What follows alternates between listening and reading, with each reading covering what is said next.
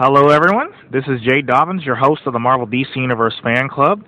We are live at Kansas City Comic Con, and I would like to introduce to you a very special guest. He is best known for his role as young Clark Kent in Superman 1, and of course, the horror film Pumpkinhead.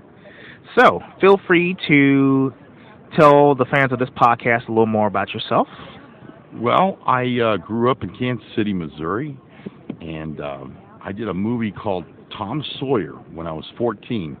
I was picked out of a big audition that they did across the United States for Huck and Tom and Becky Thatcher, and they ended up picking me and a young girl by the name of Jodie Foster and a young gentleman by the name of Johnny Whitaker. And we all three did Tom Sawyer together, and that's where it started in 1972. Then I went on to do about 4 or 5 Disney films, and then I did a film called The Hazing, Campus Corpse, with Charlie Martin Smith. And it's about a fraternity hazing where a track star gets caught up in the death of another hazed college student. And the editor of the film, Carol Littleton, had been called by Richard Donner. He was looking for an editor for Superman, and so he went and saw this film that she was editing, and she said, "You got to take a look at this kid, Jeff East."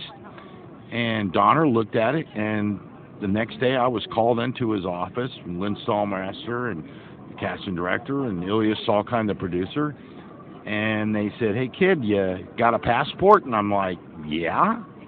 And he says, "Well, you're flying to London tomorrow because we're going to cast you as the young Superman." And I said, "Oh, whoa, whoa, whoa, whoa. I don't have to wear a cape, do I?" And he said, No, you won't have to wear a cape. You just wear regular clothes like a regular guy." And I'm like, "Oh, cool, I'll do it." So I flew to London the next day, and you never know, I was Superman. And that was in 1977.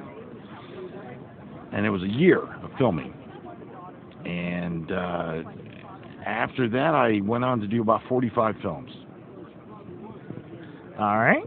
And do you often attend events like this? Nope. I do these very rarely, but the 40-year reunion means a lot to me, and because the film means a lot to me, so I've agreed to do quite a few of these in the next year. And I don't know, I just like talking to all the fans. That's why I do it. I like coming here, and people are they love that movie, and they want to talk about it, and it meant something to them when they were that age, and it affected their lives.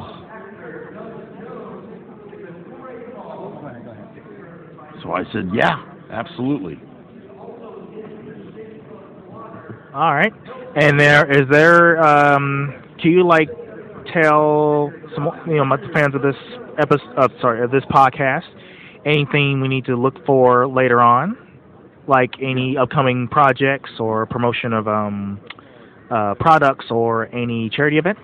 Yeah, I've got a movie coming out called Terminal, which is Stephen Wallace Pruitt's film about a man dying of cancer, and I play his best friend. I'm a detective, and I live here in Kansas City. It's shot here in Kansas City.